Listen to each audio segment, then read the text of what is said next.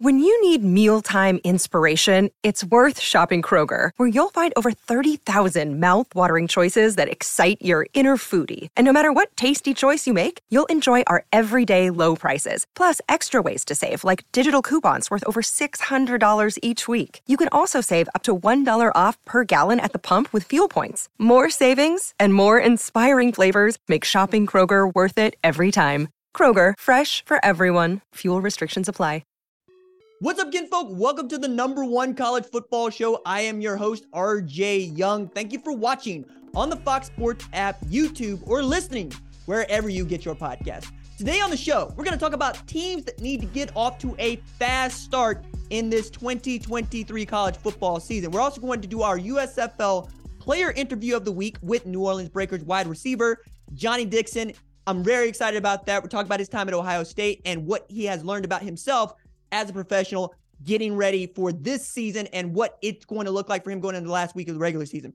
But first, I want to talk about the College Football the College Football Players Association urging players to boycott EA Sports' video game. Okay, so this news came out last week. It was first reported by On3.com, but here's the gist. EA Sports contracted one team partners to facilitate use of FBS players' name, likeness, and image in their new college football game called EA Sports College Football. Now, EA Sports created a $5 million pool to pay each player a flat $500 fee for the rights to their NIL. But last week, the CFBPA, a union, asked its players to boycott the game because the association believes players are being lowballed. Okay, so College Football Players Association Vice President Justin Falcinelli said he learned from NFL players that they were earning between $17,000 and $24,000 annually for the rights to their name, image, and likeness to be associated with popular football game Madden. So you can see how a Heisman winner, a Biletnikoff Award winner, a unanimous All-American at Blue Bud University might balk at $500 for their name, image, and likeness. Now, the CFBPA has the same chance of getting something done as a rodeo clown does of trying to saddle bodacious, right? It's just not going to happen. Only players that do the bidding, or I should say, only the players that opt in are the ones that are going to get paid. So if you have enough players that don't opt in, then they don't have name, image, and likeness to go along with the game. Now, first of all, let me just remind y'all that nobody at the College Football Players Association is Sam Gompers or Eugene Debs. We ain't got no great labor leaders over here. We ain't got no Marvin Millers to run them, okay? We don't have no Gene Upshaws for college football. We don't have any Players Association, Players Union for college football. And as much as I hear moaning and complaining from college football coaches, they don't seem to like the idea of a union with teeth representing the more than 11,000 college football players actually bargaining with them with a thing called a collective bargaining agreement, for which this could be the kind of thing that you put in front of them that gets a fair deal for players. But what we had was an opportunity for EA Sports to get back into a sport it had to leave because there were no name, image, and likeness laws, number one, and then the NCAA becoming willing to look the other way with this and allow for the universities themselves to try to take control of it, has allowed for EA Sports to kind of slip back in, which is really, I think, at the bottom of name, image, and likeness. When I'm talking with you, when I am talking with players, we all just want to play the damn game, okay? I got a PS3 over here, a God of War PS3, all red and everything, that only plays one game, NCAA 14, because they ain't made another one.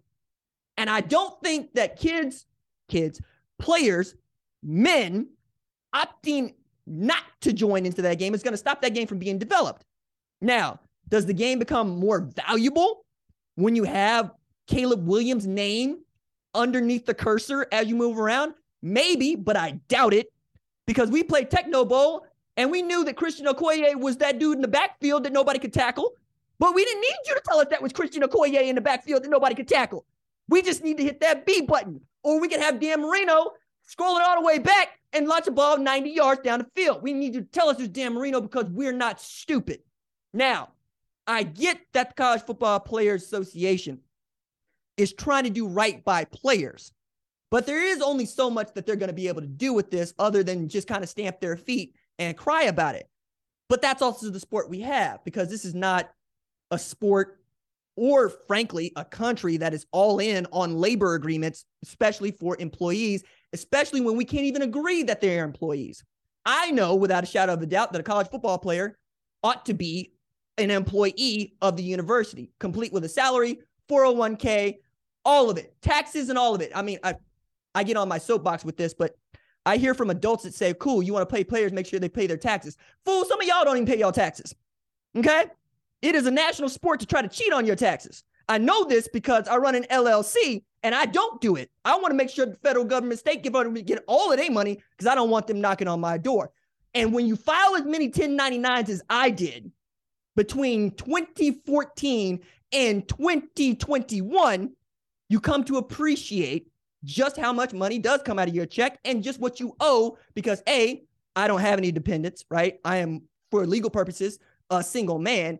And B, this is not a society where we have built laws around single people. We built them around families and family entities and child income tax credits and so forth and so on.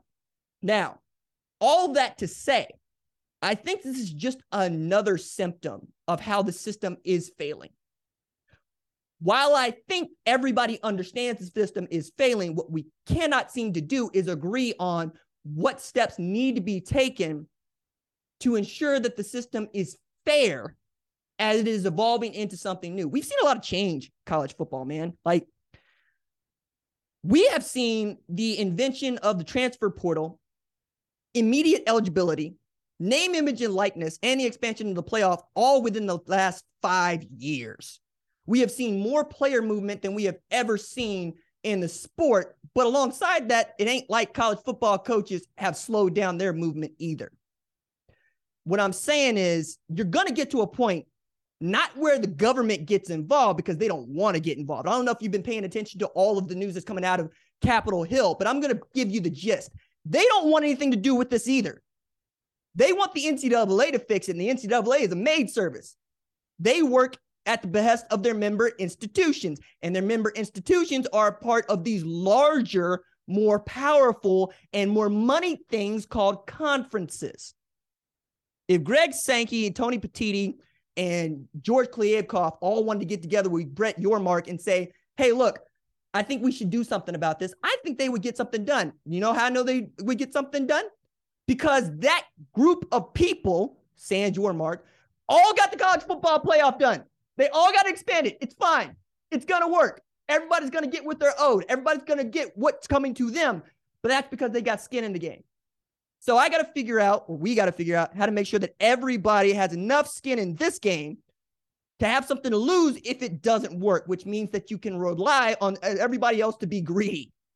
And once you can rely on everybody else to be greedy, everything is going to work out for its end. But I do want to bring this to you because I think that this could become an issue down the road, but I don't think it will. I think most players are going to take $500. Most players are going to take car payment. They're going to take rent. They're going to take 3 weeks of grocery. Okay. They're going to take being able to take their girl out on a nice date. Matter of fact, you get back to Willie Beeman and Any Given Sunday. The reason that he fell to the Miami Sharks is because he took money to get a suit to go to a dude's wedding and he didn't even know the guy. That's what this $500 is about. That's what name, image, and likeness is about. It's about run around money. It's about chump change. It's about stuff your daddy used to be able to give you out the back of your pocket because, well, you mowed the lawn today. So if I'm one of these players, take your money, man, and play this game. You're probably going to get $50, $60 to this game anyway. You might as well be able to pocket the other $450. All right, let's go from that segment to our next segment, which is about the teams who need to start fast in 2023 in our sport. Now, I wrote about this at foxsports.com in our round table, but the premise was college football broadcast schedules were revealed early in June with really some outstanding early season matchups, as is annual tradition at this point. They include Ohio State at Notre Dame, Texas at Alabama, and Colorado at Texas Christian. But Do these teams need to get off to a fast start to ensure a great season?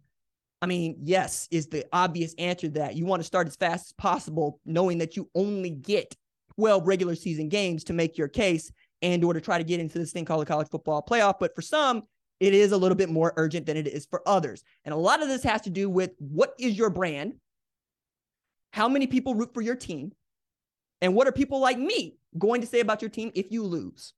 Going to get in that a little bit. Hello, Notre Dame and Marshall.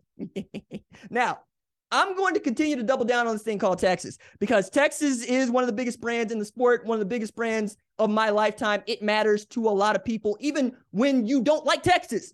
Texas not being good matters to you. It can make you feel better. It can make you feel real great about yourself knowing that Texas sucks. I don't think they're going to suck, but they need to get off to a fast start in September, because the Longhorns have the most talented roster in the Big 12. Full stop. Even with a Bijan Robinson-sized hole in the backfield in 2023, the running back room is as deep as it's ever been in my recent memory, and Pete Kwiatkowski's defense feels like it's capable of a top 15 scoring defense after finishing 28th last year. You know, that top 15, we're talking about a team that can play for a national championship, right? Matter of fact, I believe since 2010, only 2 teams have won a national championship ranked outside the top 15 in defense and scoring defense. And they are Auburn, who had Cam Newton, who's the greatest college football player of all time. And the other one was 2014 Ohio State. A lot of people didn't think that they were supposed to be in that playoff. And then they went and stunned on everybody, because that's what they do. Okay. So the Longhorns could be 5-0 by the time they get back to the Red River Shootout.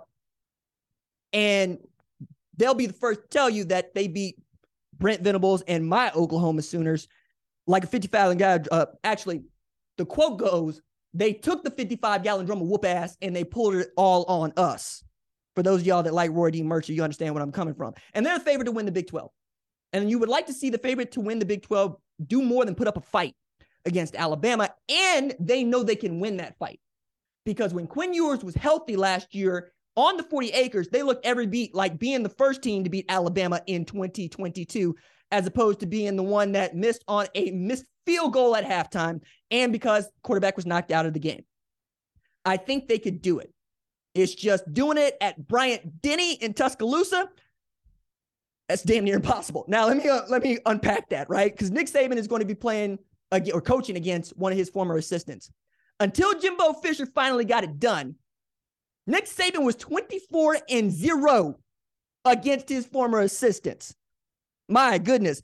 We're also talking about Kirby Smart couldn't let that stand, so he managed to give Nick Saban the business in 2022 as well, which is so a Georgia thing to do. But Nick Saban hasn't lost a game at Bryant-Denny since 2019.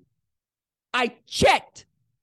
Means we could shortly be looking at a graduating class at Alabama who doesn't know what a home loss looks like. Good Lord. Also, we're at a space where if you played 4 years for Nick Saban, you have a national championship ring. So if you played your entire career at Alabama, you won a national championship, and if you have played there since 2019, you don't know what it means to lose in Tuscaloosa. That's wild. That is what Texas is up against when they play in September at Bryant-Denny. They got to get off to a fast start, because then we'll be talking about them being a national championship caliber team, and we'll be talking about them being ready to go into the SEC and win football games in 2024. Pivotal for them. Next on the list for me, for teams that need to get off to a fast start in 2023, the Notre Dame Fighting Irish, producer Tyler's Notre Dame Fighting Irish. I got to say, I was kind of smiling when this was on the list of things to talk about, because while Alabama ain't lost a home game in damn near 4 years, Notre Dame lost not once, but twice last year at Notre Dame Stadium in Notre Dame, Indiana, which is a real place. I always thought it was South Bend. I learned today just looking at the schedule. Notre Dame, Indiana is its own place. Notre Dame, man, y'all. This is why y'all get on my nerves and on somebody else's nerves. Y'all holier than thou and whatnot. But I get it, because you're the Domers. However, when you lose to Marshall, or should I say, when you put the money in the bag against Marshall at home, and you lose to Stanford, who was 3-9, and watched their head coach retire, You look like the kind of team that might get stunned on by Ohio State when they come to town. Okay. Now, it's year 2 for Marcus Freeman, but he really needs that game to be one that they win, because this year, Notre Dame plays Ohio State in week 4, but it will be the 5th game of the season for the Fighting Irish, right? So they play Navy in Dublin. They get Tennessee State at home. And while normally I would say they ought to beat Tennessee State like a drum, you lost to Marshall. And then you got NC State on the road, and you got Central Michigan at Notre Dame. And again, I would like to think that Notre Dame would beat Central Michigan like a drum, but you lost to Marshall. Is what it is. But if you get off to a fast start, you play well against Navy, you play well against NC State, you beat Tennessee State and Central Michigan like a drum, maybe you get past Ohio State. But I'm not prepared to say that, because you put the money in the bag, you put the shimmy in the shag, got hoodwinked, bamboozled by a bunch of thundering herd from West Virginia. Yeah. Probably going to be a long time before y'all get over that one. But a win against Ohio State might do that. Now, next on the list for me, Colorado. Colorado opens against the national title runner-up in Texas Christian. All right, let me say that again. Colorado opens against the national title runner-up in Texas Christian. I've been asked by almost everybody I know who knows I am associated with covering the sport of college football, RJ, tell me the truth. Be honest with me, as if I'm not honest on this show, as if I'm lying through my teeth or something, as if I somehow hold back what I think telling y'all. How many games do you think Colorado is going to win? To which I say, Texas Christian was 5-7 in 2021. Texas Christian played for the national championship in 2022. Texas Christian is who Kevin Garnett was talking about when he said anything is possible. All right? Okay? That's where we're at right now. We're at a time when everybody's going, Georgia runs the sport, Alabama runs the sport, SEC runs the sport, but damn it, y'all let Texas Christian play the national championship game, and I got to talk to you about how many games Colorado can win? With Prime as head coach? With Travis Hunter going both ways, Shedeur Sanders in the backfield? With Alton McCaskill in the backfield? I gotta prove this. With Charles Kelly as defense coordinator, I got to talk about how many games they're going to win? Still, yeah, they need to get off to a fast start, because Prime is not in it to be the coach at Colorado. Prime is in it to win every single game. And if he doesn't win every single game, he's going to do as much as he needs to make sure he gets to a position to win every single game. So you got to beat Texas Christian, who, again, is the national title runner-up. My God. And then you get Nebraska, and then you get Colorado State before you're running up on Oregon in Eugene, and you get USC at Folsom. That's tough. That's tough. Like, nobody would actually draw it up that way, but I'm sure you, like I, am going to watch as much Colorado football as you can, especially if they go and get a win week 1 on Big Noon against the national title runners up in Fort Worth. Here for it. All right. Now let's go talk to our USFL Player of the Week, New Orleans Breakers wide receiver and former Ohio State wide receiver, Johnnie Dixon. I'm pleased to be joined by New Orleans Breakers wide receiver, Johnnie Dixon. Johnny, how you doing? I'm doing good. And yourself, man? I'm good. We're going to get into your career at Ohio State. We're going to get into what it's been like for you to play 2 years in the USFL. But I need to start this off by letting everybody know that the first time I ever met Johnnie Dixon was at Sanford College. He's out there catching punts. He spots me. He says, RJ Young. I said, yeah, what's up? You know how to rile up them Ohio State fans, don't you? Kept it moving. Because at the time, backstory here, I was dunking on Ohio State because they lost to Oregon at home with the duck on the logo. Yeah. And I ain't let it go. And they ain't let it go. And I respect it. But Johnny, before we get into that completely, you went away from playing in the South Division title game. You win this weekend against Birmingham. Y'all get Birmingham again in the exact same place on a bigger stage. Yep. So what's it been like in the lead up this week preparing for that game? Man, we haven't been in the building just yet. We've had 2 days off, but I know when we get in there tomorrow, it's gonna be intense. Whenever you play, the Stallions for the past 2 years, they've been a really good team. So this one's not even I'm jumping to the Stallions, but just playing Houston this week, it's going to be big. We have to go out there and win it. No matter what the situation come down to. So it's going to be exciting, man. That's a good team over there. They got the really good running back. That dude's tearing the league up right now. I mean, look, y'all got a pretty good running back too. And absolutely. Like Wes Hills came to the league a little bit later in the season. I want to say week 2 he showed up. But what has it done for you in the passing game to know you got a dude back there that can not only run the ball, but can also catch it really well out of the backfield? What's crazy, when Wes came in, I didn't know how good he was going to be. Like you said, he didn't even play week 1. It was like, he was a mystery. They gave him the ball week 2, and, that was all she wrote. But it's been amazing, man. He takes a lot off of all of us, from Sage to me, Jay, all the other guys. He's a really valuable asset, I would say, to the team.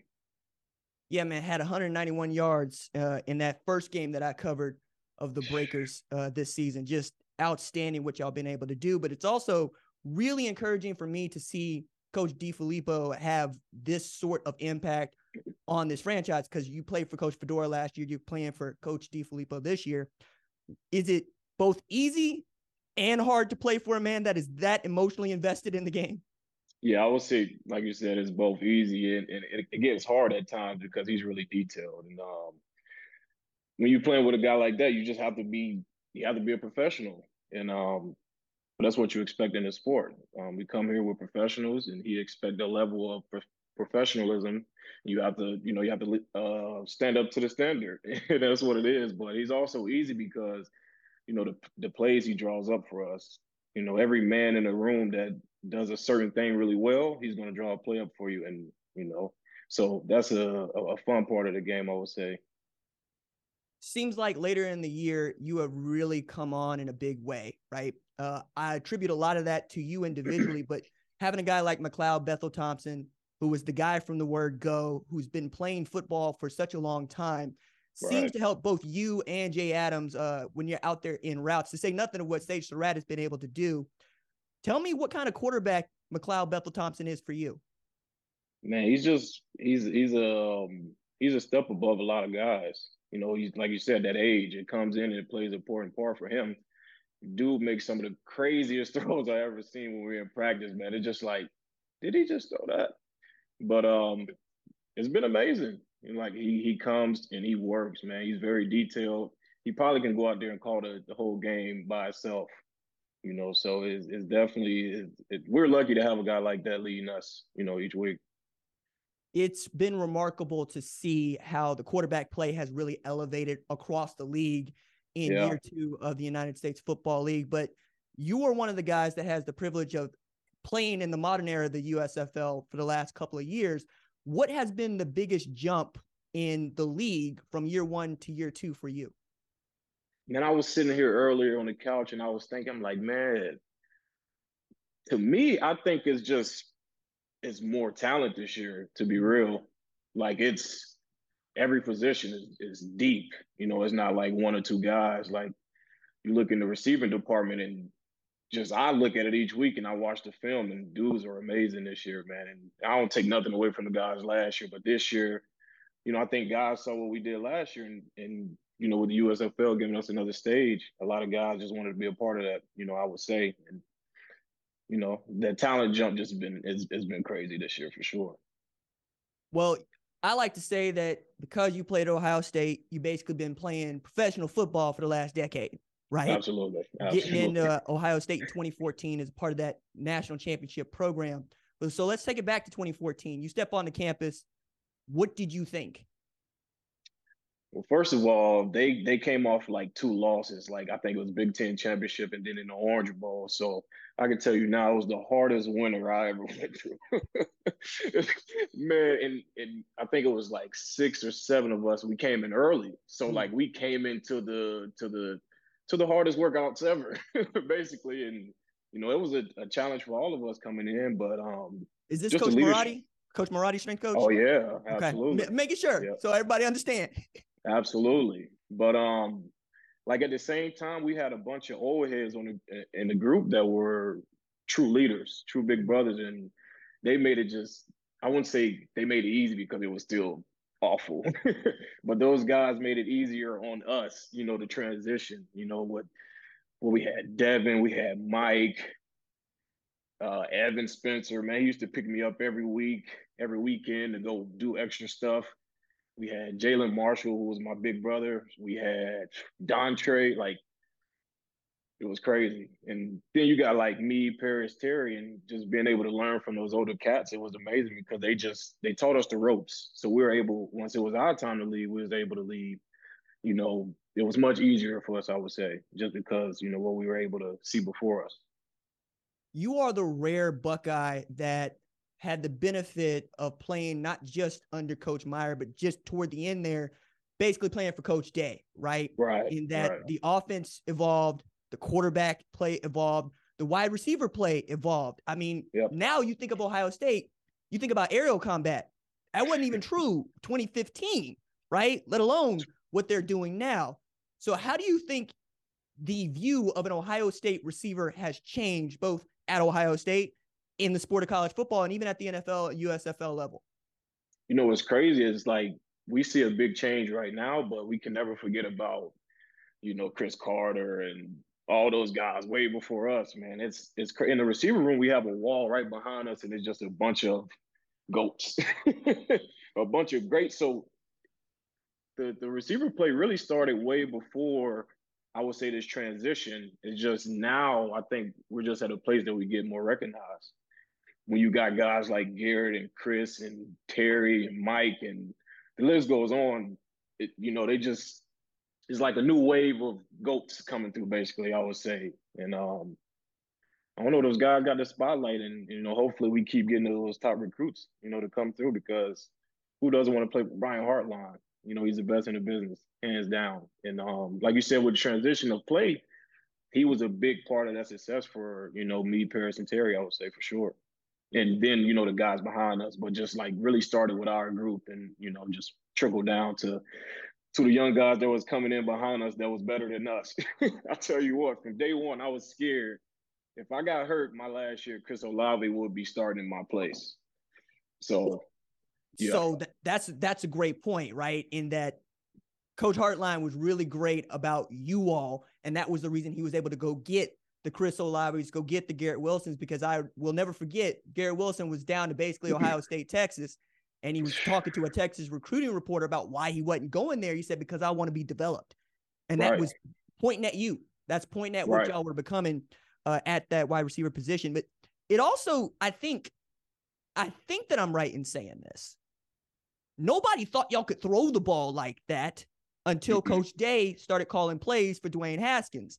Yep. When did you know, oh man, we're going to start slinging it like we're supposed to be slinging it, as opposed to running what I like to call triple option in the backfield? Right. I would say going into my fourth year when those guys got in, that's when a period I had walked away from football for a little bit. Mm-hmm. And then when I came back into spring ball, just seeing all these new plays and new routes and, concepts and things like that, I knew that we would take off at that point. And then once we got to my fifth year, it was our second year in the offense. So I knew that it would be even more on the rise at that point. And, we really took off. That 2018 year, I think that's what really started up the talking of the receivers that come out of Ohio State, for sure. Quarterback play too. I mean, first quarterback round play draft was picks. Amazing. Yeah. Dwayne Haskins, man, that kid. Oh man, rest in peace to my good friend, man. But he was special, dude. It was like, I think I called it like mom's home cooking, like when he threw the ball to you, because it was like he could make every throw, man. And he was such a special talent. Definitely going too soon, but the kid was special, man. And I wish he got to. I think he was gonna get his foot in the league with the Steelers, man. But going too soon. But special talent, dude. Special talent. We're all very sad to hear of his passing. Certainly one of the more gifted Ohio State quarterback that I've ever seen. And really the guy that I thought proved to everybody else that Ohio State could do this year in and year out. Leave with this. One of the things you said to me after you had 9 catches for 136, remind me who you are playing against. I want to say it was Michigan. Am I right? Yeah. Okay. So 9 catches for 136. You said that was the best game that you had ever played in your career. And as a man who's getting closer to 30 as opposed to further away, how do you feel knowing that it's starting to come in for you? Like you're starting to get those opportunities to really show what you're capable of. It's crazy, man. It's just, I think it's none short of a blessing, first of all. And for me, it's just being able to be a little bit healthier, trusting myself, trusting my coaches, the training I put in. Been working on this thing my whole life, man. And I don't know when this thing's going to be over with. So I just wanted to come and give it my all. If this is my last year, if next year or the year after that is my last, I just really wanted to come in and kind of flip a switch for myself and be something special. I think Coach, I don't know if Coach had full confidence in me at first when I was coming back because he didn't know, so I feel like I had to come in and prove him wrong, kind of, sort of, I guess, and just prove myself right at the end of the day. But yeah, it's crazy, man. I was telling you that my receiver coach in AZ told me he played his best ball at 28. And I'm like, yeah, all right, whatever. I'll probably go be a good mentor for the guys coming in.